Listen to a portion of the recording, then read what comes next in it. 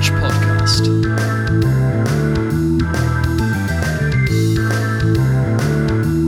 With your host, Hodgie the Hack.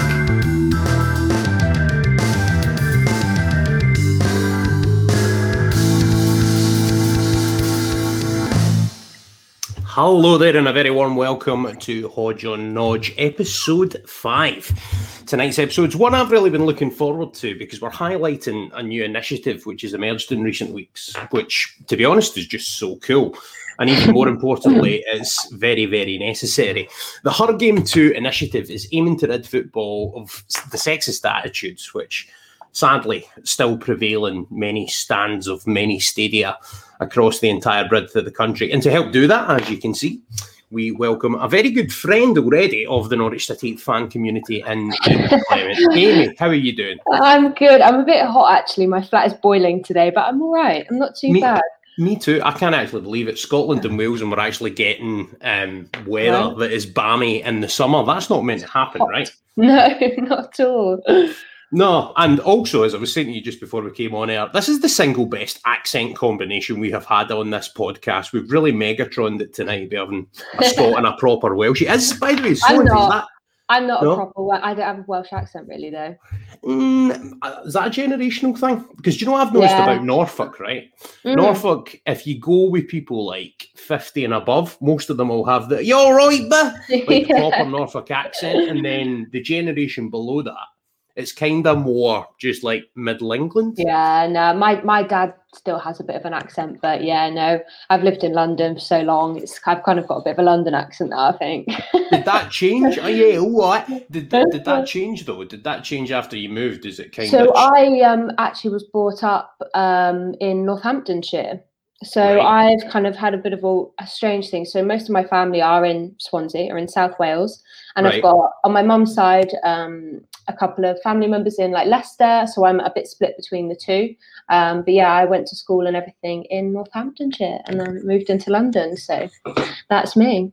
Good stuff. Well, I've definitely heard a wee bit of a Welsh twang. And I'm definitely claiming that there's going to be some. Do you know what? I think it's because I spent lockdown talking on like Welsh podcasts and speaking to Welsh football. Honestly, I've barely spoken to anyone else who isn't Welsh. So there you are. So I know, right? Like that you're obviously like in terms of your day job stuff, you're involved in like theatre and that side of things. Do you encounter a lot of people that their accents migrate depending on what role they're playing? Like, is that a bit of a thing that happens? I think accents are a funny thing. You do find with people if they've come from somewhere. I've got a friend who's very northern from Leeds, and he moved into drama school into London, and he started going a bit like posh London, and he and then he does that thing where he like goes back home and he comes back all northern again. So people are like chameleons in the theatre world with accents. Yeah, I mentioned this to you briefly in a message, but like not many Norwich fans will know this. My day job before I went to uni was that I used to be an actor, which is why I act the goat on podcasts now. Hey, everything goes round. So there's a few things we're going to try and squeeze into today's pod. We're obviously going to speak about Her Game 2 first. Then, sorry to do this to you, but I think just about enough time has passed. We're going to speak about Welsh teams in the playoffs because there's your beloved Swansea, Amy, and also Newport County. And I mean, Swansea deserved to get beat, but the Newport County thing was pretty harsh. Savage, yeah. Yeah, horrible stuff. So we're going to speak about that. Obviously, we are Scottish and Welshie, whatever way we want to dress it up. We're going to talk about how much we're looking forward to the Euros because, like, what was the last tournament Scotland and Wales were both at? Like the 1958 World Cup or something? Together, probably, yeah. Aye, that's what I'm thinking. Yeah. So there you go. And by the way, you guys have set the benchmark for how to do a Euros. Like a bit of Hal Robson canoe action in the knockouts would do me fine with Scotland. I wonder who the Hal Robson canoe equivalent in our squad would be. Wow. John Fleck, maybe. Left-footed guy. Nice. Anyway, social media trolling is the last thing we're going to talk about after all that happiness because let's end on a good note. Exactly. Me and you have both been kind of for different reasons at the eye of the storm in the last week. Both like pretty unrelated. And I should say, right, this is the Hodge on Nodge podcast. So another thing that everyone should be aware of is to keep the kind of Norwich City angle of this up. I have been speaking to Sarah Greaves, who is part of the Canadians Trust, and she's the women's sort of football chief there. And I've been getting some stats off her that relate to Norwich City so that we can contextualise it with a bit of Norwich City. But as far as I'm concerned, the Her Game Too thing is something that affects football fans of every club. That's why it is, and obviously you're known by the Norwich City community already, so that's why you seemed like the right person to talk to regarding this, in my opinion. So where did the idea come from? That's what I want to know first. Like, was it born of frustration, of anger? And where did the idea for that video come from? Because that was such an impactful, really important video, I think. Yeah, so I'd been posting a few things for a couple of weeks, actually. I started getting a lot of comments on my TikTok that I was getting fairly frustrated at. So I started sort of sharing it. And I actually started to get some, messages from girls sort of saying, I've had a similar thing, it's so crap that this happened, it's frustrating. And then a girl called Kaz messaged me, DM'd me and said, I've seen your posts and I want to do something about this. It's something I've experienced for years, and I'm keen to get a group of girls together and put something together. So I was like, I'm in, sign me up. So we were in a little group chat, and she had a sort of vague idea. We sort of brainstormed it all together, and pulled it together pretty quickly, actually. So it's sort of Kaz's brainchild, and we've sort of then from now sort of helped it to sort of blossom into what it is now. Yeah. That's really good. Got a few people saying hello. Stu, who's really good at sharing my stuff, man. I'm so grateful. Yeah, he's great. Hello, Hodgie, Amy, and the chat. And by the way, the chat is always an interactive thing. If people want to sort of chat amongst themselves and chat to the pod, then they can do. David Berman also saying hi, and a few other people also in there watching. So hello, everyone. Thanks for joining us. So just to carry on from what you were saying there, though, Amy, I mean, for me, it was summed up. I was in a conversation with Sarah earlier on, right? And she said she goes out with her husband, right? Her husband's just not into football. Like, loads of people like that. But always as a default, he gets asked his opinion first. Right. Like, and see, the thing is, right, for all of the kind of sexist undertones and all of the stuff where you go, obviously that's unacceptable. When she said that, like, it just pinged in my brain and I was like, oh my goodness, that would frustrate the life out of me if I was like the spouse of this person. Yeah. And there was just this underlying assumption that he must be the one that knows about football. Yeah, I know. Like, I mean, not to get too harsh and obviously remembering that we are a pre-Watershed podcast, like, what is the worst experience you've had in terms of suffering at the hands of sexism? I mean, let's maybe lean away from the social media. I'm talking maybe in a sort of going to the football or around like an actual match day kind of side. Like, I mean, what's the worst it's been for you? I have been fairly lucky I've not had any sort of sexual or sexist things thrown my way, like straight up. But for me, growing up, it was more of an intimidation thing, which is something we at Her Game Too are like really keen to sort of talk to the clubs about. It's just such a male-dominated environment at a ground. And it's intimidating, particularly for, younger girls, teenage girls. I've always been to the football with my dad. Like, he used to take us to Old Trafford when we were kids. Swansea back then were probably in like League 3. So I don't think he bothered too much with us then. So, he wanted us to see some, real hearty football. So we used to go up, and I used to just feel like I was the only girl, and that I was very intimidated. And I think that straight away is part of a problem. In that, a lot of girls would be so put off by that they wouldn't go again. I'm very lucky in that I've never had anything, said up to my face. You always feel like you get a few weird looks, but I'm one of the lucky ones, I must say. Yeah, no, well, that's good to know. The intimidation thing's quite an interesting one. Hi, Phoebe, by the way. I'm glad this is your favourite podcast so far. All my hard work going into getting Alex Neil for the opening podcast, and this is your favourite. There you go. We'll stick together. And by the way, you have to. But the intimidation thing's interesting because I think, and especially for younger girls, so like you've got the likes of Huddersfield Town who kind of have this initiative where, like, for girls and families and maybe different peoples of the demographic that haven't been to games before, they're able to set up bits of the stand where they can go and where they can watch the game. But again, sort of referencing the conversation with Sarah earlier on, and particularly with the Norwich City fan base, she was telling me that her and her daughter had been on a few nice away trips that were really sort of good.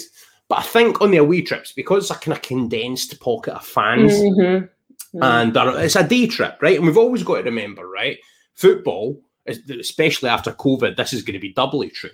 I know. It's the release, isn't it? It's like you work 9 to 5, Monday, Friday, whatever. Then you have your sort of day out of the weekend, and it's your chance to sort of free yourself of all the encumbrances of daily life. Right? You just get stuck into it for 90 minutes. It's something to just absorb yourself into. Yeah. Well, that's it. But for a lot of people, it's not even just the 90 minutes. It's the whole day round about it, the trip. And then they maybe they have a few drinks, whatever. Yeah. But what happens is that can lead to some really lady behaviour where people are just totally unaware that of the different types of fans that are there. So if you get a group of lads, maybe whatever, they've had a few drinks, maybe they're drunk, maybe they're swearing, and maybe they're not being deliberately aggressive or intimidating or anything like that. But if you're taking a young girl to the football, imagine that's her first football game, and she's seen all of that, she's hearing all of the swearing. Now, I'm not a parent, but if I was, I'm pretty sure I would take my wee girl or even my wee boy away from that. I wouldn't want them to see that. And it's not necessarily meant, but it is something that I think needs to be addressed, and it needs to be a safe environment for everyone. And if people are feeling intimidated, then there's something not right about that. Yeah, no, I agree. And, I've not, as a teenager, I wasn't really bothered by that sort of stuff, but I still felt that way. So, you wonder about, girls who are more sensitive or aren't as comfortable around guys, like it could be horrible and really uncomfortable for them. So I imagine you guys have chatted quite extensively. I'm talking about the Her Game too. Because there's a few of you have worked really hard to found this, so the advert, where did the inspiration for that come from? Let's before we get into the bigger picture of the thing. I know that Kaz had mentioned something that she had seen a video where there was like no sound, and it was just simply, she was like, for a start, it was just going to be no sound and just us holding up the things. And then she found the track and she thought, actually, that gives it a bit more kind of oomph. But I think it was more that she wanted something that was not too long. It wasn't anyone speaking, because you lose people within 5 seconds if people are speaking. Hi, welcome to my pod. Yeah, right. But you know what I mean, like on something that you want to grab people's attention straight away, and that was straight up the idea. Start the video with something really powerful. And people will be hooked, and it obviously worked. It absolutely did. I watched it, and another element that's really clever about that is a lot of people just on whatever device, they'll be watching a video with the sound off. Yeah. Right? So if you've got something like that and you're just going in the video and passing, it's like, okay, so what's happening here? And I've got the attention deficit thing going on with videos. Like I scroll very quickly past things unless it captures my attention. But I saw it, and as I say, my whole vibe on it is I just thought, this is something really cool. It's something really positive. And quite often, call it whatever you want, I'm quite cynical about lots of things. But with this, it just seemed like something that was so needed and also so timely. Because particularly if you look at like the Alex Scott thing, right? Yeah. Alex Scott, ever since she did her first game as a pundit, was lacing most of the pundits up. Look at someone like Robbie Savage, for example, right? He's a guy that's on there for his enthusiasm rather than a knowledge base, in my personal opinion, right? There's loads of pundits like that where it's like, yeah, I'm trading off a professional football career, whatever. Alex Scott goes on, and I think she's been the best pundit pretty much on anything she's been on since the very start, and she's obviously had that progression to the point that she's now landed a plum role. For football still to be stuck in a place where that is seen as a negative thing is just weird to me. How are we societally still at that stage? It's mad. to think we live in a world where like we have mobile phones and we have like Deliveroo and we have all these things, and then you think one woman gets a job on a football show and it's a problem. The whole thing just blows my mind. It really does. I'm the exact same, and it's shocking that we're at that kind of place. But I'll return to that question I was going to ask a few minutes ago, which is, you guys will obviously be having chats and stuff. And after talking to Sarah, she's made me aware that you guys are obviously in communication with different bodies, different groups, lots of clubs, stuff like that. So how are you going about your work right now, and what is the bigger picture for this movement? Cool. So we obviously have a few kind of projects that are coming up sooner. We've obviously got the Euros coming up, and we are working very, very hard on a second video, which is really exciting. It's going well, but it's hard. I mean, trying to find girls from North Macedonia is proving quite difficult, but we're making some moves. So we're hoping to get a really cool, like just wholesome Euros video out there, just to kind of as a second step for the campaign. But in terms of the kind of bigger picture and the kind of deeper work, like we're really hoping to speak. Well, we've done a survey and we're hoping to get a few more answers of that. I think we've got about 350 responses at the moment, which is great. And it's just really helping us understand kind of a bit more of a wider response to what we have experienced, like how many other people have experienced this and what is there, how do they feel about things. So we're doing that at the moment, which is great. We're obviously talking to various clubs. Like I've been speaking to Sarah, other clubs have got involved. A couple of the girls are really involved with Bristol Rovers. We've got some chats going on with their women's team and how we can be featured there. We're really, really hoping to kind of be present in as many stadiums as possible, in that we've thought about posters in the girls' bathrooms like you'd get on a night out. There's this thing called Angela in clubs. If you've gone on a date and you don't like it, you can ask for Angela. I think it's Angela. And we've had a similar sort of idea of like, just so women can see that if they do experience anything, any sexist abuse, any sexual harassment, there's like an easy route for them to go and report that to the club, and just to basically show that the clubs are taking it seriously. That's kind of an ideal situation for us. And just to cut in there, hold your thought. Just to cut in that Norwich City have been, I should say, very proactive in terms of the way that they've responded to this. They've got a reporting line and they are encouraging safe space and all of that stuff. So our club is definitely, I see our really as the royal hour, like to try and do that. So Norwich City are being proactive about this, and I'll come out with some stats regarding Norwich in a minute. But sorry, carry on. We should share the tweet of the report. If you want, I think I've still got it somewhere. Just other things really, like we're obviously looking ahead to the new season, and we're kind of working on a project where we're going to be looking at all the clubs. So about 92 clubs, which is all the clubs in the top 4 tiers, and kind of investigating into the club. Is there a woman in the club who works there? I'm very lucky. I've had really good communication with a woman called Becky at Swansea, who is head of commercial, and she is only one of 2, I think, in the UK in her position. So we're trying to contact women like this who are kind of influential within clubs, and we're going to kind of show them off, really show what women are in football, and also that will include fans and players of the respective women's teams as well. So just kind of highlighting the women in football really over the next season. Do you know what? So that goes wider than I thought, because initially I thought this was an initiative just about the sort of fan side of it. But the fact that there's a whole picture. There's a whole idea, I think. And, obviously there's a lot we want to achieve with the stuff online. And, we just want to kind of champion women, whether it's fans, footballers, in the office, in the clubs, like whatever that is. I think this for us is that's what this is kind of about long term. And we're talking about education for grassroots and schools, and there's honestly so much scope for it, and we're so overwhelmed still because there's just so much going on. We're picking logos, we're trying to get graphics sorted, we've got shirts being sorted, then there's a whole thing about retail, and it's just that become possibly the biggest project I'll ever do, but we're all really invested, and it's amazing. And the kind of outcome that women could be more accepted in the football world, women can be more accepted watching football. People won't ask the question like, oh, like, what's the offside rule anymore? Because it's just not funny anymore. You know, like women want the respect that men get when it comes to football. So that kind of humour died a long time ago. But like, I mean, for me anyway.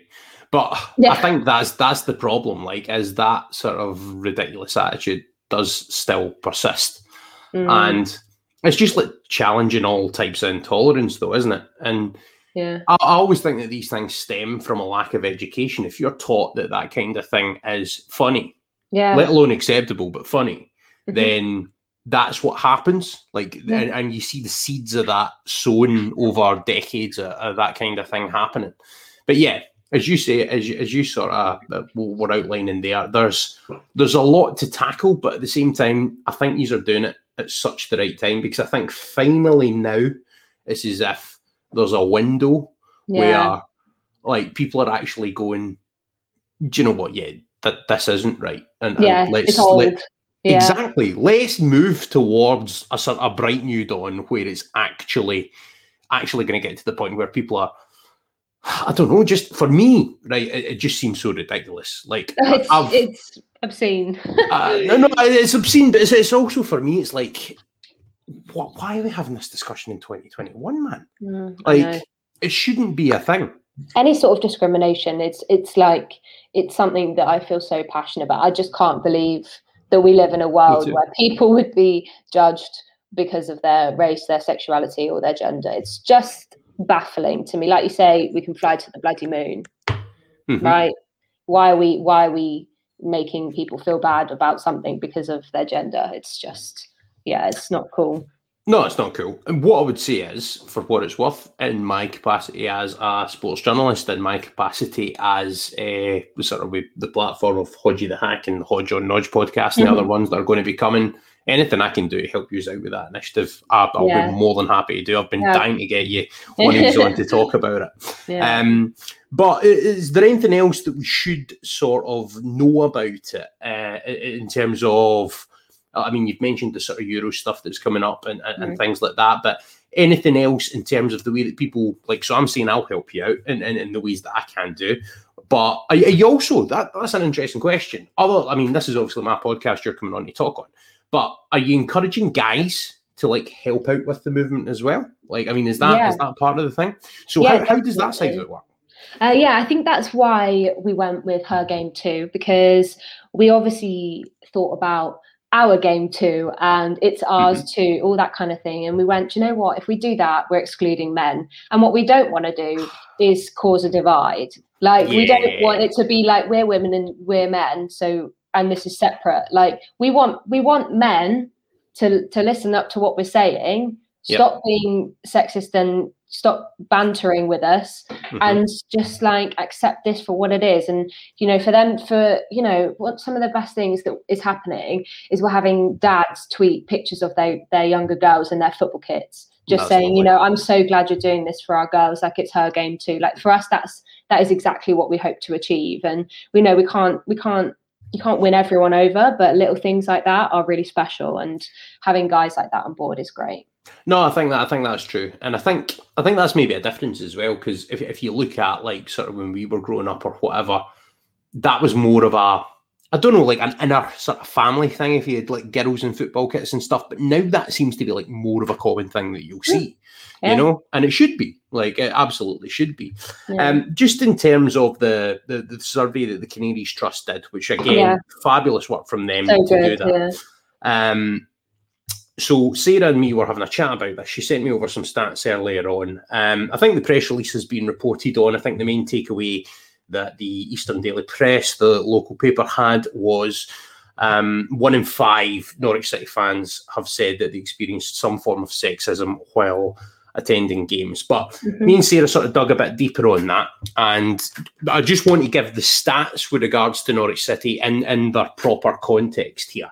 Now, that's not to say that the stats are inaccurate or in any way that they are not reflective of what's happening, but there are a few things that people should know just to contextualise them completely. So She said 65 people replied. Most were season ticket holders. Most had been supporting for more than 15 years, and most were in the Barclay stand, which is the most raucous of the Norwich City stands. It won't surprise you, Amy. That's where Chris and Jack's seat is. Oh, why am I not surprised? I know. So that's it. You go to the Barclay if you want to sing. The rest of Carrow Road, you're always going to get a chant out of the Barclay.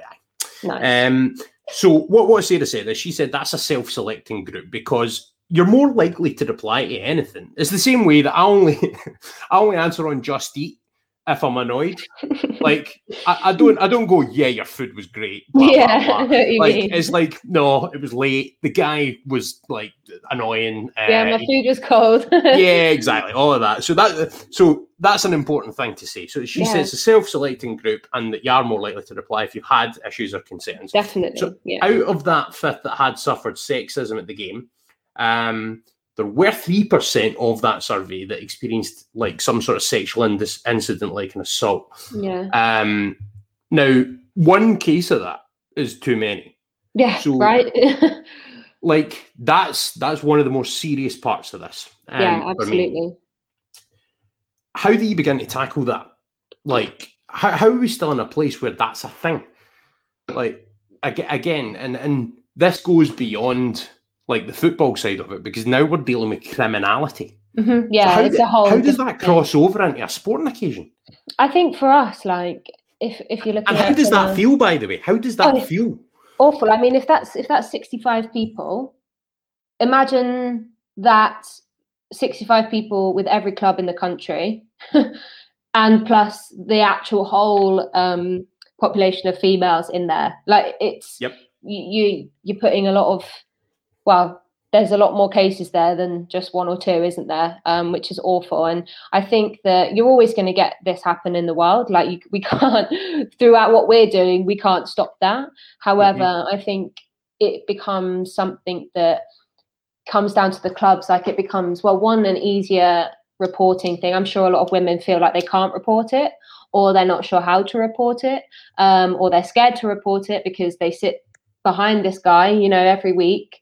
It's sort of like you hope if we can get clubs on board a bit more, if there's an easy way for women to do that, for women to feel safer, knowing that, if it's a sexual assault, that man is I don't know that what happens with the criminal system when it comes to things like that, but that's what happens, and it goes through the proper things it should, and it's not left. And so she has to feel intimidated going to the ground and scared that it's going to happen again. You hope that we can find a way with the clubs, and I'm sure they do a lot. I'm not saying that none of them do it. I don't know enough personally about what I'm sure you'll discover that in the time to come. Like, exactly, because something to learn. You've become big enough now that your movement is recognised, and that is going to just increase the amount of power that you guys have got to create change. Some comments just on it. Adam's been saying vital initiative for inclusivity in the game as a whole, and it's great to see it getting so much exposure. Absolutely second that, and it is kind of sad that it's necessary in 2021, but that's where we're at. Alan Montgomery makes a great point.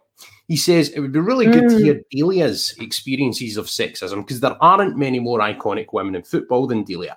Not too many female majority shareholders around, and hopefully this movement can change that. I think that is a really good point that I hadn't thought of. Delia's, for a long time, been one of the most recognisable women in football. Yeah. So maybe how accessible is she? How is she easy to get hold of? I think for something like this, you would stand a chance. Having an email, yeah. Maybe we'll chat about that off air and see if we can. I'm not saying I know Delia, by the way, and she would be ashamed at my cooking skills. That's why I do Just Eat, because obviously struggle with the cooking. So just to get back to the stats, because I want to make sure we go through all of them.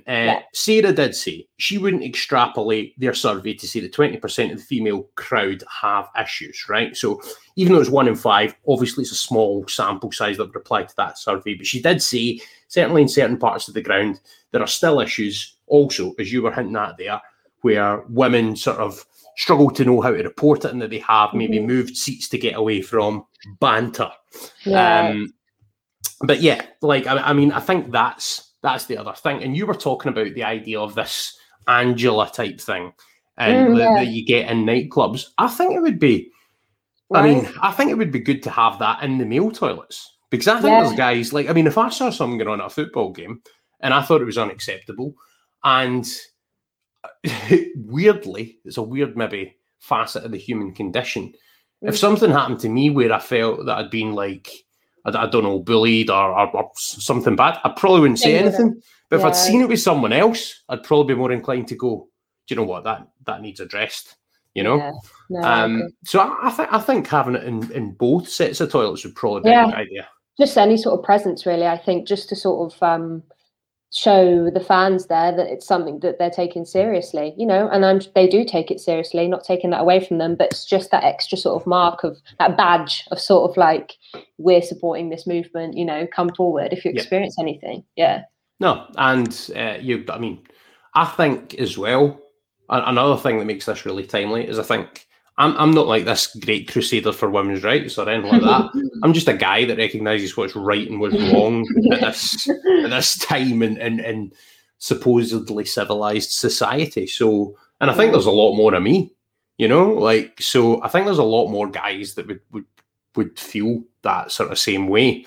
And the other thing I would say is Norwich City is one of the grounds. I don't have any stats on this part, but from like sort of what I see, I think that there's a lot bigger percentage of female fans at Norwich City than a lot of other grounds. And that's something that I've always said the club should be very, very proud of. I wonder if that's because of Delia and things, though, whether there's a slight sort of, I don't know, maybe not, but whether there's a slight sort of inclination that, there's a woman in charge here, you know, and just over time, it's just sort of kind of settled, you know, permeated into the fans, you know.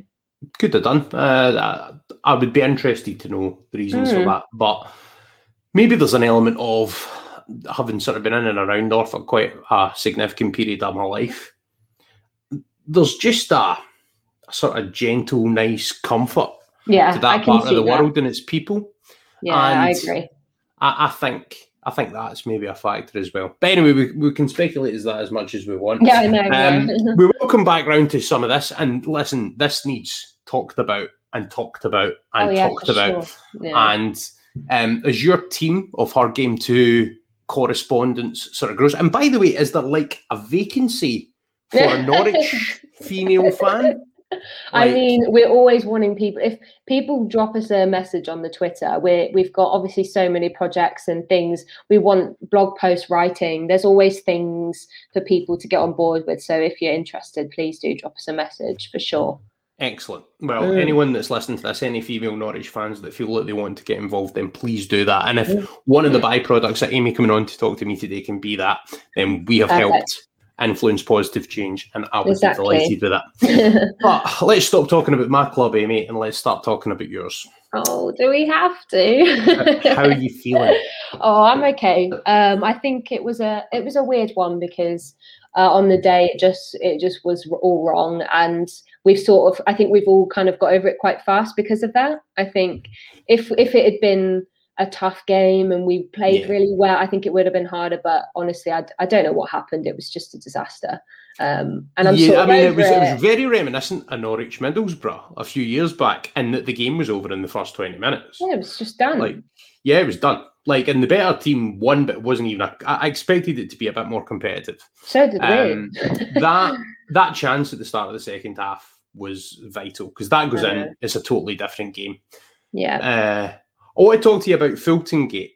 When you were watching the game, and I don't know if it was an emotional fan reaction, but you seemed to think that wasn't a red card. Are you still on that position?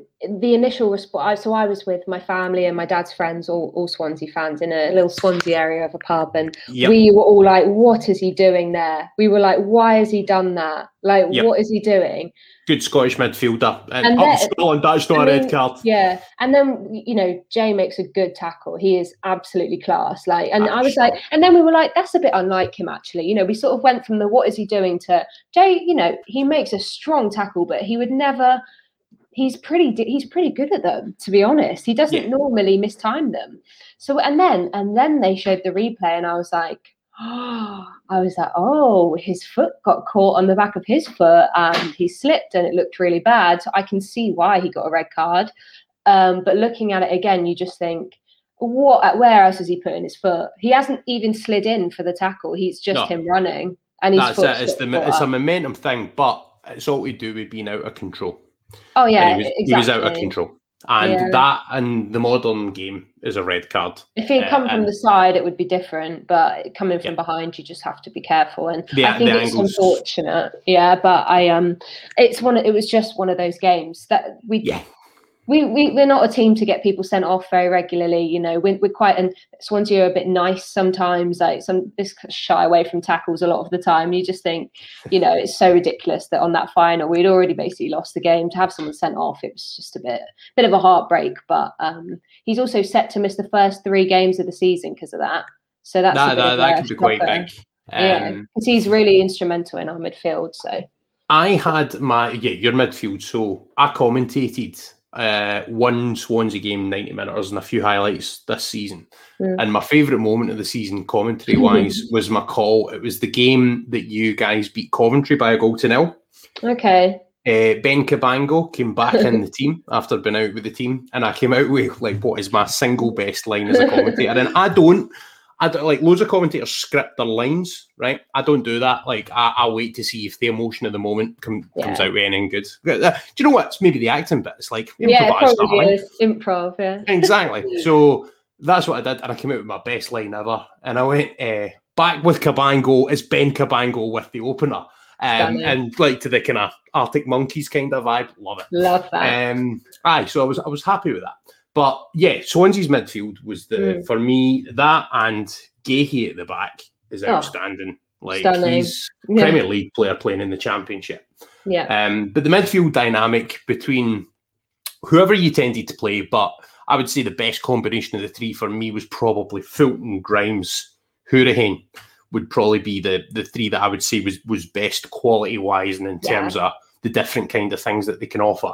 Grimes, by the way, is a lovely player. Oh, so well-rounded. Well-rounded. Yeah, very well-rounded.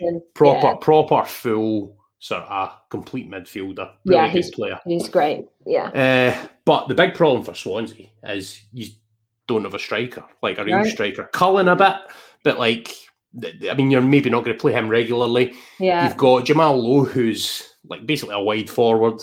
Andre Ayew, who's good enough in that league to play that role, but it's still not his role. Yeah, no, it's not his role. And I know through speaking to some of the local journalists there prior to the games that I commentated, Steve Cooper was really annoyed when they didn't get him a strike. He don't know if he made that big of a point of it, but he was really annoyed. He didn't get a number 9 in January. It's been a funny one, and I think, you know, you only have to look at the goals we've scored over the season to know that was a missing piece for us. And, you know, people are very quick to say, you know, well, you know, you just can't score goals. And you actually have to think. So we tried to sign, I don't want to get his name wrong. We tried to sign someone from Southampton, and the day before he was injured. So that fell through, a striker. Right. I want to say Obafemi. Right. Michael Obafemi. Right. So, and I think we're looking at him again. But so he was on the cards. That fell through the day before. Okay, so that's a problem. Then we had, when did we sign? We had Gyökeres, who's rubbish. Sorry. Ironically, he came on Coventry fans in that game. Seen that game I was commentating. He came on for Coventry in that game. Yeah, because that was the team he went to. Score. Yeah. No. That was written in the script. You won't like this. David Berman says Grimes could do a job for Norwich. You don't need him. I agree. Come on. Well, it depends if we get Ollie Skip back. He actually looks like the exact kind of guy who could probably do that job. True. And then with the strikers, so we have Wayne Routledge, who's been at the club for 10 years. Can I just say we're a massive Wayne Routledge stan group of fans. And we have Liam Cullen, who is 21, 22, very young, come through the academy. And so obviously that is kind of all we had. And at the time, we were very lucky. We had Casey Palmer and we had Morgan Gibbs-White. Who both got recalled in January. We got rid of Gyökeres, so that's 3 attacking players gone. and we signed the two from the States. So we signed Jordan Morris, who was set to be basically our number 9, very fast. That's right. Pace. So we had him. Wayne Routledge gets injured. Liam Cullen gets injured. They're both out for months. Here's our problem, right? We start playing Jordan Morris. His ACL goes. That's so you've got 3 strikers gone. Yeah. And I think considering we ended up where we are without one, we were all pretty shocked, Steve Cooper, by the way, I don't actually know who gets second in the manager of the season voting, but there's so many good managerial jobs in the Championship this year. Valerian Ismail at Barnsley as well, absolutely brilliant. But yeah, I mean, Steve Cooper to do what he did with the squad he did. Exactly. You look at how little help we had there with injury and things like that. The credit has to go to him because he's made it work just without those players that we really, really need. So, it was one of those seasons, really. It wasn't quite 100, it wasn't quite like this is the season, but there was hope there. So there is something to be said for going up too early as well. Alex Neil, who anyone listening to the podcast for the first time, the first episode was with Alex Neil, his first ever interview where he's talking in depth about his time at Norwich City. Go and get it watched or listened to. Very proud of that one from a personal point of view. But yeah, Alex Neil always said Norwich went up a season too early when they had their sort of big run through the playoffs. So in a way, it could be in some ways a blessing in disguise. Steve Cooper as well, very good mate of Stuart Webber's. So interesting to see if they ever team up in future. Yeah, very interesting. So that'll be an interesting one. I want to come on to talk about. So just to clarify, then, right? Because obviously I've heard the wee twangs in your accent, perhaps get misguided. So internationally, you're a Wales fan, right? I am, yes, and that was my choice growing up as a kid. I also used to think Spain were the coolest team in the world when I was a kid. So I've always had a bit of a thing. My brother supports England. So nobody's perfect, I should say. My dad, when we talk about international football, he sort of disowns my brother. No, but I've just always followed what my dad's done, really, and it's just felt right to support Wales. And there hasn't been much international football to follow over the years, but it started to come, more regularly now. So it's good to kind of get a bit more invested in it. Amy, we're at a tournament. Scotland are at a tournament, right? And you haven't taken Jay Fulton. What are you doing there? We do have a lot of options in the midfield. Like, you just right not to take him. Billy Gilmour won the Champions League and nearly wasn't in the squad. Wow. Swansea fans were distraught. They were thinking, why? Well, they sad for him. Like, do you know what? I do think, like, in one of the friendlies, not these ones, but like in one of the earlier sort of groups of friendlies, he's probably had a campaign that deserves, that like half-hour cameo thing. Yeah, he maybe deserves a bit of that love, but yeah, he should. He's really a passionate player, and he puts a shift in every single day. And you just think for someone, he's a proper Scottish bloke. He's just like so rough and tumble. He gets stuck in. He's full of passion, and you think surely someone like that you want in your international team. But if you've got options, then good for you. Like, that's great. Comes from a very good dynasty of midfielders. His dad, Stevie Fulton, who was a very, very tough tackling midfielder in his day as well.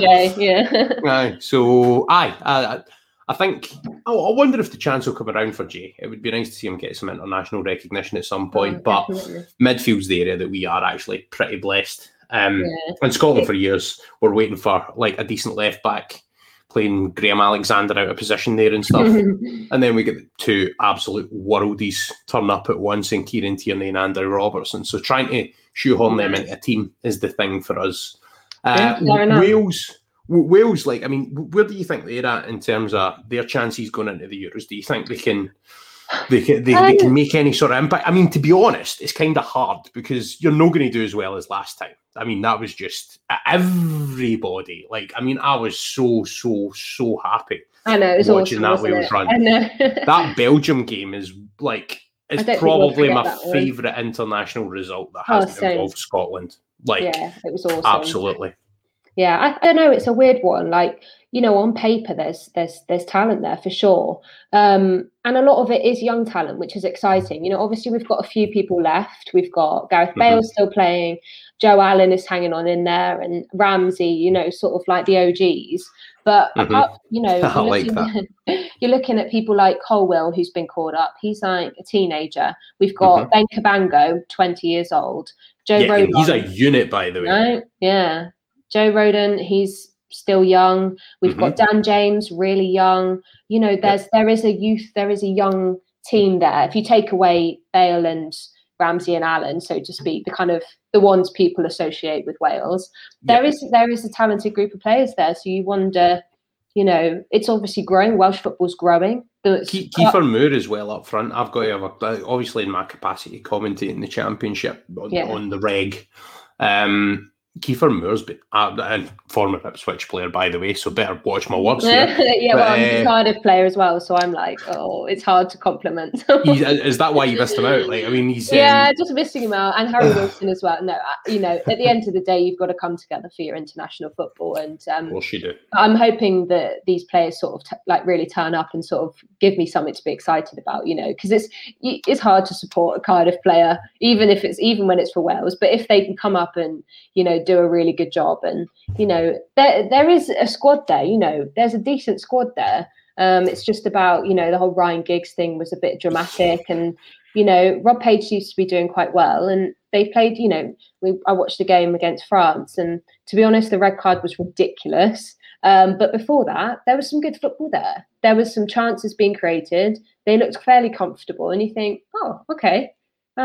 There's something there for sure. Whether it's this year or whether it's going to be in 8 years, there's definitely something to build on. And hopefully, if Swans can get back up to the Prem, a bit more money into Welsh football, even if Cardiff make it, if Newport get promoted next year or something, there's the more success from these teams have, the more they can invest in the academies, the better talent there is. It's all kind of good for the sport and good for Wales. So, No, totally. And I think, obviously, a lot of Welsh players will be playing in academies, other places, sort of south of Hadrian's Wall, and there is a breeding ground that they can develop their own talent and sort of move forward with that. You touched on Newport. It was a bit of a heartbreaking way their playoffs kind of went. You probably watched that a bit more keenly than me, so do you want to fill in anyone that wasn't aware of how their season ended and just how it all went down? Well, they were kind of champions to get there, really. Some of the football I saw them play was just fantastic. I don't normally watch League Two football. I'm not going to sit there and tell you I watch Newport all the time, but obviously they're in the playoffs. I'm gonna back them, and they scored some fantastic goals to get there. They put in a shift in the second semi-final to get there, and then this ridiculous situation of this penalty. And I've watched it, and it's... So just describe it, because I've watched it once, and I was like, oh. I don't think it was in the box. The contact. I don't think it was in the box. And whether there was much contact there is definitely up for interpretation. But I just gutted for them, because I would say, it was quite an even match, but I would say they had a bit more fight about. I don't know, maybe I'm being biased because I wanted the Welsh club to do well, but. It looked like it was maybe going to extra time, and it would have given them a chance to score a goal. So I don't know. They've certainly been robbed, if you want to talk about football language. Michael Flynn has done an amazing job there, and he had such a weird season because, commentating the EFL on the regular again, I managed to, for most teams in that pyramid, I'll have some sort of appreciation of. Yeah. And Newport had that period where they were absolutely red hot. The period where they were at the top of the league. Then they really fell away. Then they fought back. And different parts of their team, there's talent in there, but it kind of feels like he really squeezed quite a lot out of them. Then he had some really interesting comments after the game where it appears that the kind of model behind the scenes at the club, maybe not to his liking. So it'll be interesting to see what he does. From a Welsh football perspective. Yeah, definitely. And I think that's right. Just on the international stuff, it says Scotland must be missing Kenny McLean. And yeah, I feel gutted for Kenny. And another factor there is Teemu Pukki takes Finland to their first ever major tournament and might not actually play. That, for me, Scotland have plenty of midfield options, and I love Kenny McLean. I've interviewed him. He's a cracking guy. And I'm really disappointed from him that he's missing this tournament.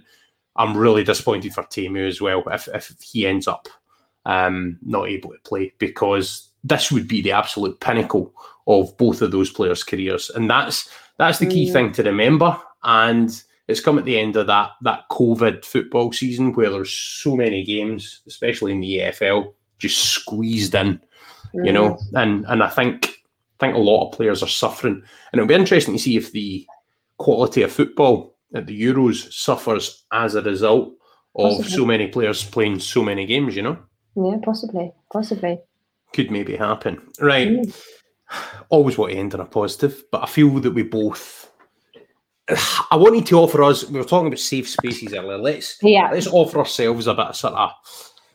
What we call it? In my part, maybe some conscience salving. And then on your part, maybe just a wee platform to talk about abuse. And will you, it maybe ties into a lot of the themes that Her Game 2 is trying to challenge, right? Where it's like, here's a woman that has the audacity to speak up about football, you know? Like, and it's like, as soon as you come out with an opinion that might not chime with the general sort of what everyone else is thinking, it's like, oh, well, she's a woman.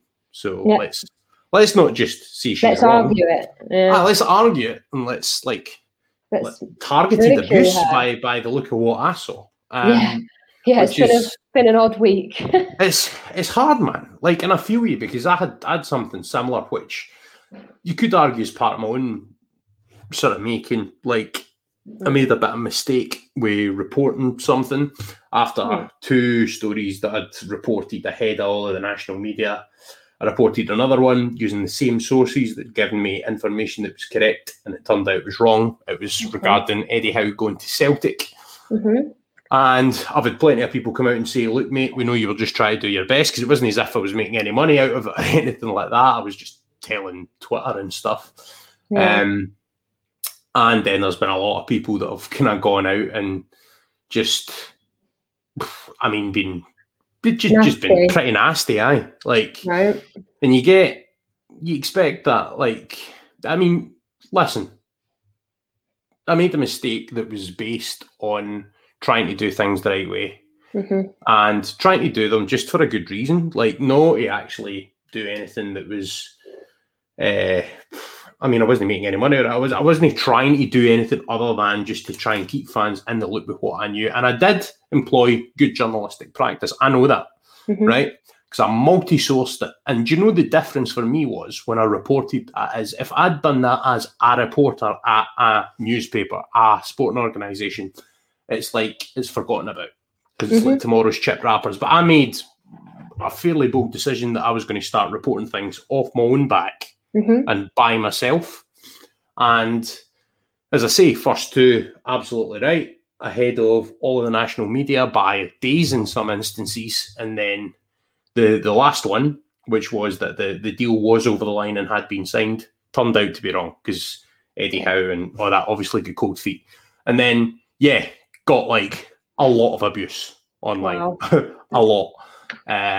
Like tin hat time. Also had a lot of people, as I say, saying, like, well done, mate, thanks for trying to keep us in the loop, all of that kind of stuff. No, just doing But it's hard. It really, it ruins your day, man. Like, and it can ruin your week sometimes. Like, it's definitely proper mental health damaging stuff. Yeah, really bad. And it's hard. Like, you make a mistake, you move on. It's harder to move on for a mistake that you've made if you've got people constantly reminding you of it, constantly slagging you for it, and just having a go. And it's no nice. No, like, and that's mine. That's mine. That came from a professional mistake that I've owned up to, and I'll be going back on the podcast where I said Eddie Howe's going to be the manager, and it'll be like, right, bring it on, because that's what you've got to do. You've got to face up to these things. Yeah. Well, tell me about your experience, because I've just done my sort of unload there. And thank you, by the way, for listening, Therapist Amy. Anytime.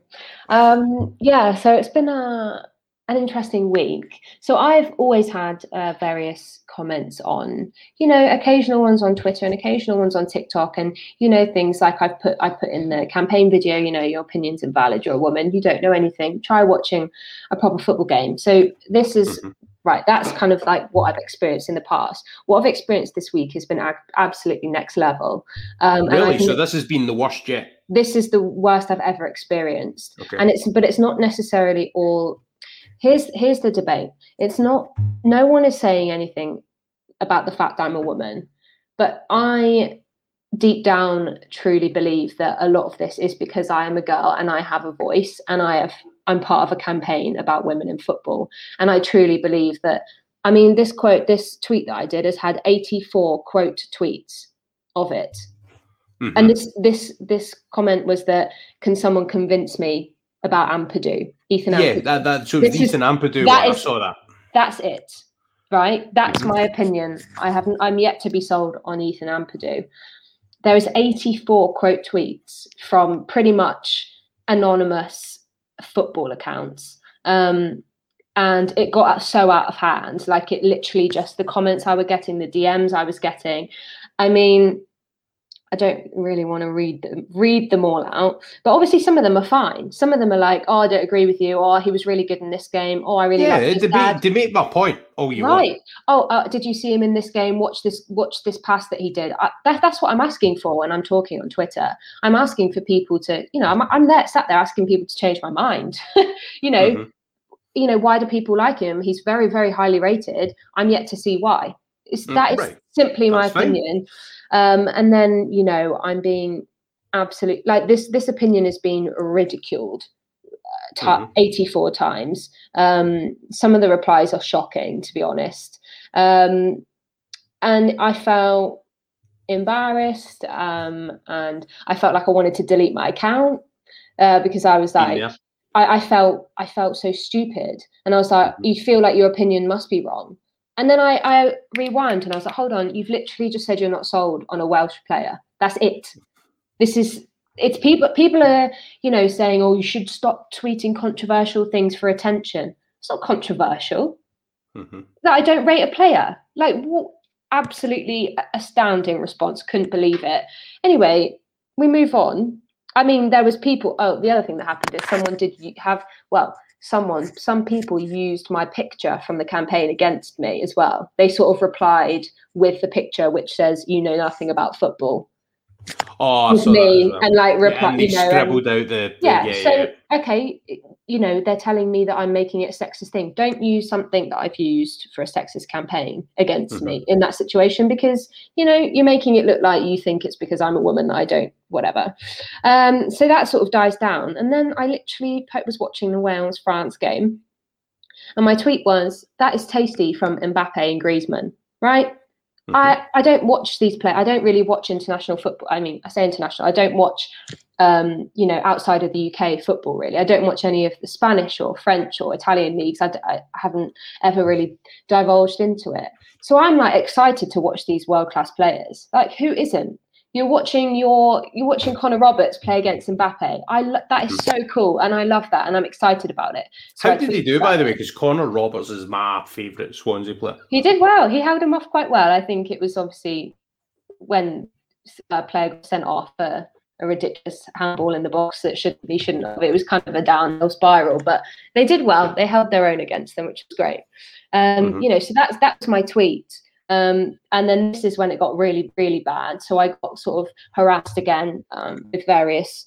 Anyone's watching, you're welcome. I haven't deleted the tweets. You're welcome to go and see them. And people are saying things like, "This is a Swansea fan. You love to wind people up, don't you?" All of this sort of stuff. Quote tweets, sort of saying things like, "Let's have a look. Let's find a good." What a effing weirdo.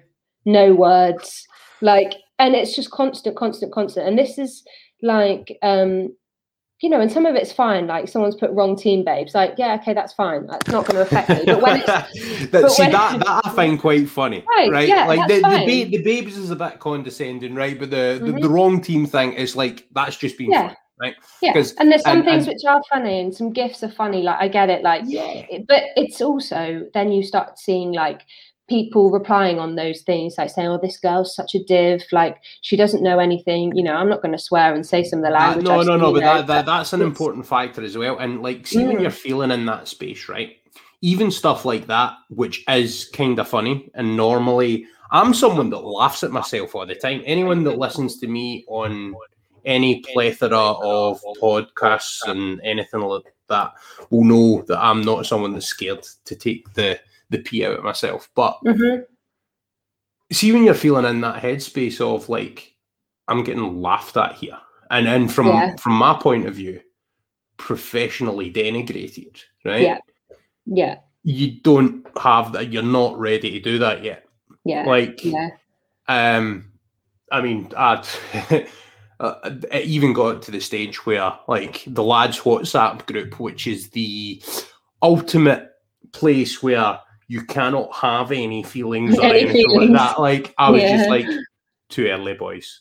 Like, let's give it a bit of time. And that's the thing. Was that someone's popular? Did you see we were finishing at 8? So we have gone a bit over time. It's fine. I'm good. I'm all good. Yeah, me too. But yeah, I think that there's a period when something like that's going on. And I had a similar incident last year, actually, where someone in the Norwich City community picked out some retweet that I had and misconstrued as something that it wasn't. And whenever social media, for whatever reason, is getting you into a place where, I don't know, like where you're second guessing yourself. And in my sort of capacity of what I do for a living, basically going like, I mean, what profession? It's almost like professional sort of indemnity insurance is needed. Like what damage has been done to me, to the work that I do, stuff like that.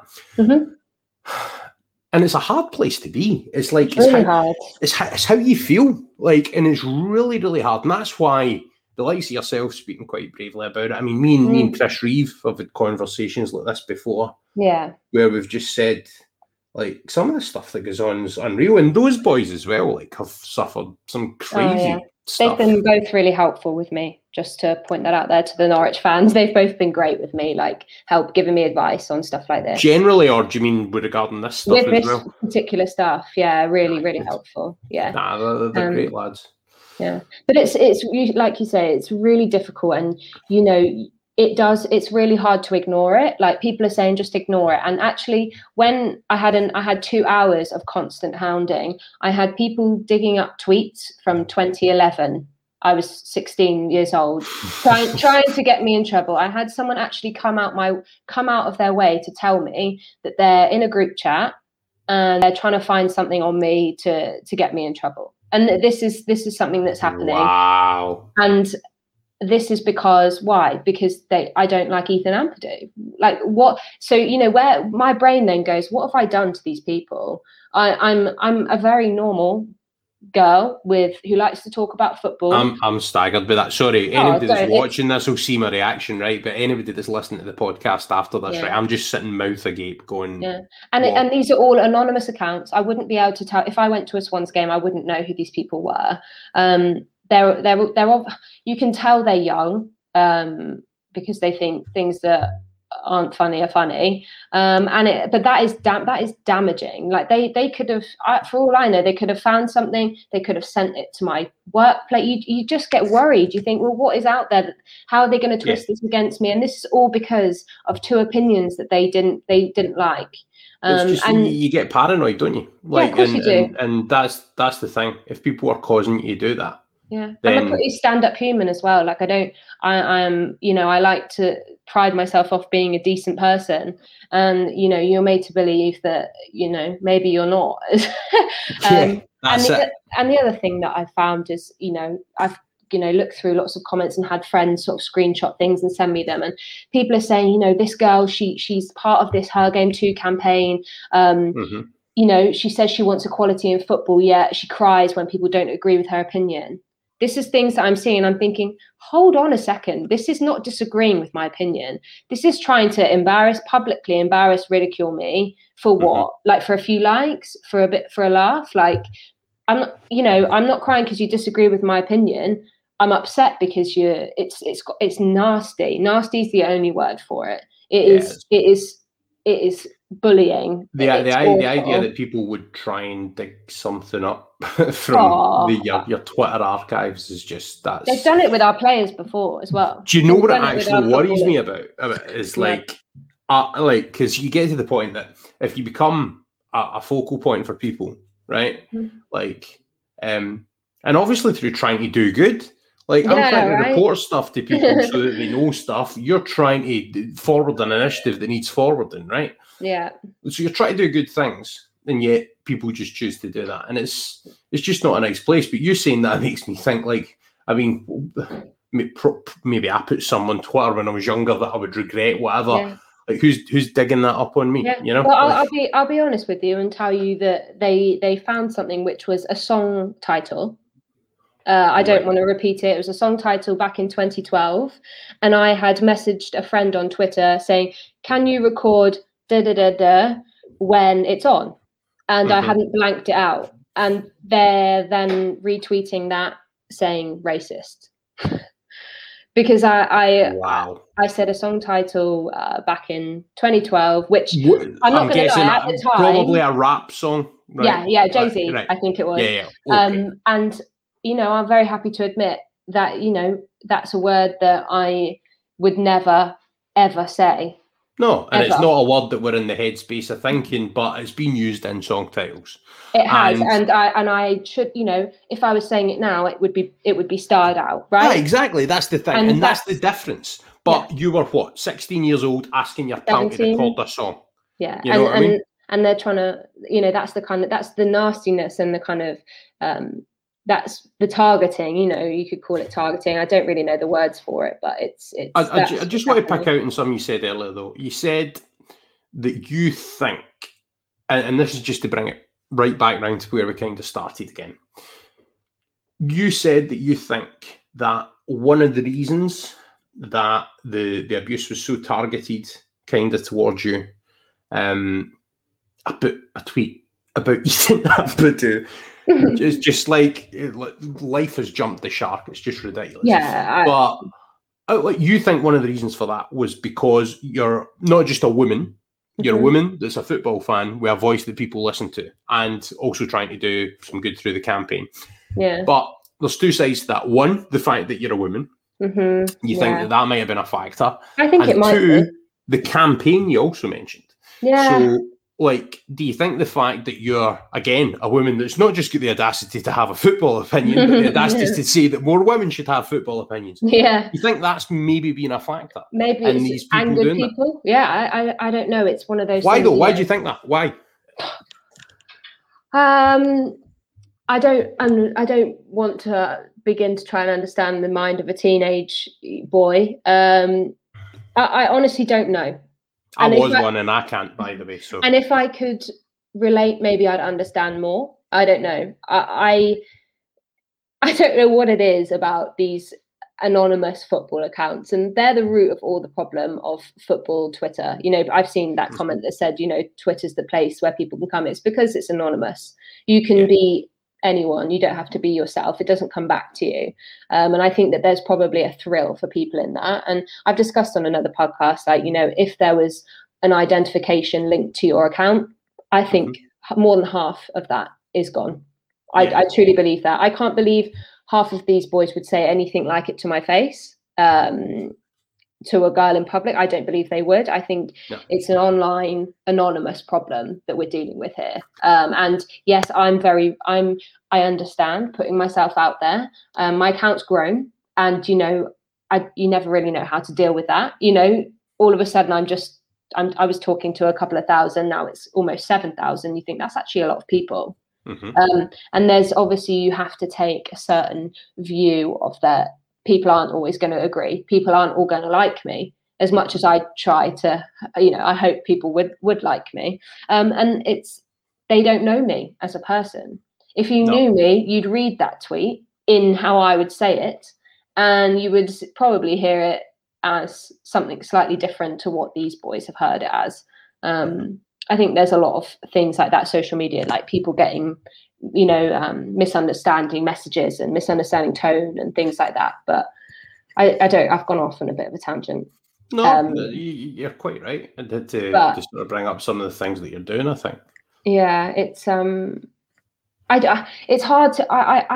I've looked at other people's accounts. I've looked at boys' accounts, and I don't see boys get attacked in the way that I was this week. I don't. Maybe I'm not looking at the right guys, but it does happen maybe in a different way, if you know what I mean. Yeah, it's possibly a different. They're out here trying to embarrass me, trying to ridicule me. You know, it comes to do with groups of people. So, like, you're obviously like football. You're a woman, right? So it's like that makes you targetable. My one is I'm a journalist, right? People hate journalists. Yeah. So, and I think that's the thing. Like, if you've got something that people can kind of go after, it's so, like, some of the stuff I was getting, it wasn't.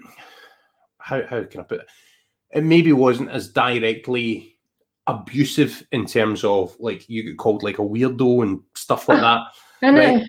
It maybe wasn't like words like that, but someone sort of going through your stuff and then going like things like that. This guy was just guessing like all the way, like, blah blah blah. When I mean, I know that not to be true, but someone else reads that, automatically assumes the same. It's like, right. That's the thing.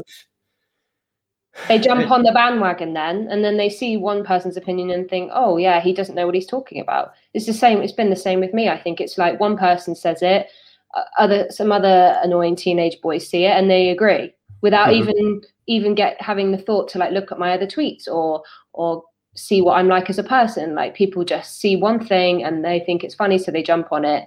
And then, like you say, you're in a place where you don't want your work to be devalued. I'm worried now. What if someone's seen that and now they're worried about doing like a collaboration with me? Because, you know, there's all these things you think those people can affect that. I've blocked them all now. I've blocked them all.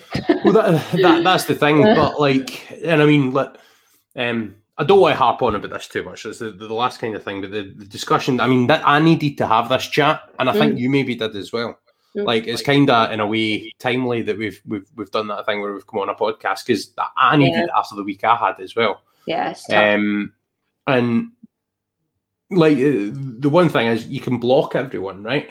That doesn't stop more people, but then your brain's also going, he'll just be telling people I've blocked him now. Like, you know what I mean? And it's like, then you become the person that can't take, like, you can't take banter. Well, that's what I'm dealing with now. I'm having screenshots sent to me of these accounts, basically gloating that I've blocked them, and saying, oh, she can't handle it. She wants equality in football. She can't handle this. So she's wrong. Like, you know, she's stupid. I'm telling you now, that does, and I'm sure you know that's right, but sometimes it helps to hear it again. That does not in any way dampen your message, the quality of or how necessary it is.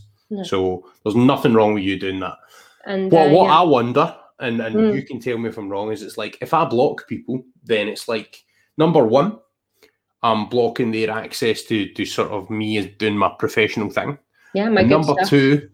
Number two, like, if they then say, oh, he blocked me because I said he was tweeting a load of rubbish and got lucky, or whatever reason it might have been, like, am I then just inviting people to think that this is getting to me? You know what I mean? Like, you can't win. You can't win, to be honest. There's no right or wrong way to deal with it. And, you know, I might get down to the beginning of the season and think, you know what, I'm just going to unblock everyone.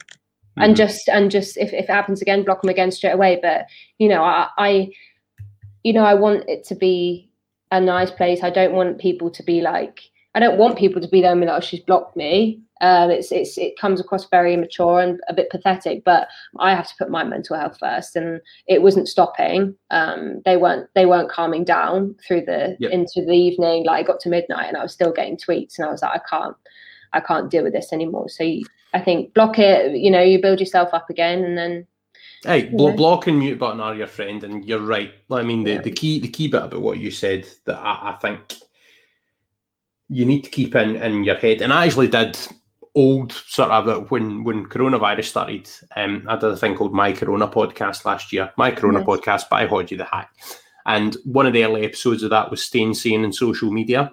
Nice. And after that incident I had last year where someone took a retweet and misconstrued it and stuff, I listened back to that podcast and it was kind of like my own self-help thing with the two people I had on it. And it really, really helped. So if anyone's ever struggling with that, My Corona Podcast by Hodgie the Hack, staying sane on social media. If you search that, it'll come up on whatever. If anyone listening to this needs that at some point, it's there as a resource, and it helped me. Great. So, and anyone, by the way, I've always said this, anyone that's struggling with mental health stuff, that's struggling with social media, whole stuff, then DM me. I'm there. I've been there. I've got the t-shirts. Like, come and chat to me. You've got the actual t-shirts though, because that's another thing. Just to sort of say, the Her Game 2 stuff. You guys are selling merch, right? Well, that's through Retro Football Clothing, which he's a Swansea fan, which is going really well. And yeah, he's done some really cool like hoodies and tees with like prints on of the hashtag and stuff. And obviously, we're down the line working on our own bits and bobs. So yeah, I'll keep you updated with that. Keep me posted on that because I'm going to buy one. I'm definitely going to do it. I love that. But I'm hoping to. I've got a couple of stony shifts, so that's my your motivation. That's my motivation. Either that, or just do big sizes, and not that football shirt big sizes. Because like when you buy a football top, like quite often the way that they measure football kits and compared to like other items of clothing is just weird. A bit odd, yeah. It's just that is a bit odd. Can I say, Amy, mate, this has actually felt really cathartic. Yeah, I know. Talking to you like about therapy. I know it does. And like the initiative itself, again, like the key thing that comes across to me is I just think the ways have gone about it, as well as it being a necessary thing. And what I would say to some people who feel like, because I mean, there is an element of that, and I'm cynical myself, right? Like there's an element of like equality and all of these things, even though they are things that should be championed, diversity and all of these things. It's like there is an element of sometimes it's getting rammed down your throat, like really thingy. Oh yeah. I think the way yous are going about it's really cool. Yeah. That's what captured my like. That's why I became a Her Game 2 stan for the get-go, was because I thought like, the way they're going about this is cool, and it felt modern. See the fact that this isn't the brainchild of some sort of government agency dreamed up in a boardroom through PowerPoint presentations, but actually just young, socially engaged female football fans getting together to go, do you know what? Right, we can do something here. Yeah. We also love guys. We're not anti-men. Exactly. It's not feminazi stuff. Yeah. We don't want it to be our game. We want to be involved with what you enjoy too. It's that was a really important part of what you've said on the pod for me is. Yeah. And I was sitting there nodding away. I should be doing my active listening for the people that listen to the audio version of this. But I think that was a really key point. That you guys aren't trying to exclude; you're trying to just be included. Yeah, and 100%. I think that's really important. Excellent. So I would say, unless you've got anything to add, pal, I'm quite happy to wrap up there. I don't see the point in going into stoppage time, do you? No, let's move on. No, excellent. Right, so that's all for this week's Hodge on Nodge. You can subscribe to the podcast through all of your favourite podcast platforms, as well as on YouTube, where you can find me, Hodgie the Hack. That's HODGEY the Hack. And you can find me on all the social media channels. If you can give me or the podcast a wee follow or a wee like, tell all your friends about it. And on whatever platform you're listening on, make sure that you give us all the love. That would be appreciated. And then with regards to yourself, Amy, where can people find out about Her Game 2 and find out your own sort of channels and stuff? Sure. So on Instagram and Twitter, we're just at Her Game 2, which is fantastic. Really, really simple. And my Twitter is Amy Clement 94, and I'm always up for a healthy debate over there. There's a line, just don't cross it. Excellent. We've had some really nice comments. Just throw Paul Woodrow's in. Really good tonight. Loads of people saying great initiative, great chat. That's fantastic. Anyone that's listening to this podcast in audio format, I would say that if you are free at the times that I put on my Twitter that I'm recording these, you can get involved yourself, get involved in the chat, ask questions, all of that sort of thing. But that's all for me. That's all from Amy for tonight. My main thing to say, pal, just to finish is please keep up the good work. Feel free to lean on me if I can help out with anything. And thanks to everyone who has taken the time out of their evening to watch live tonight. And to anyone who's listened subsequently, then thank you very much for doing so as well. Stay safe until next week. And Thank you. Come on, you Yellows. And the Swans.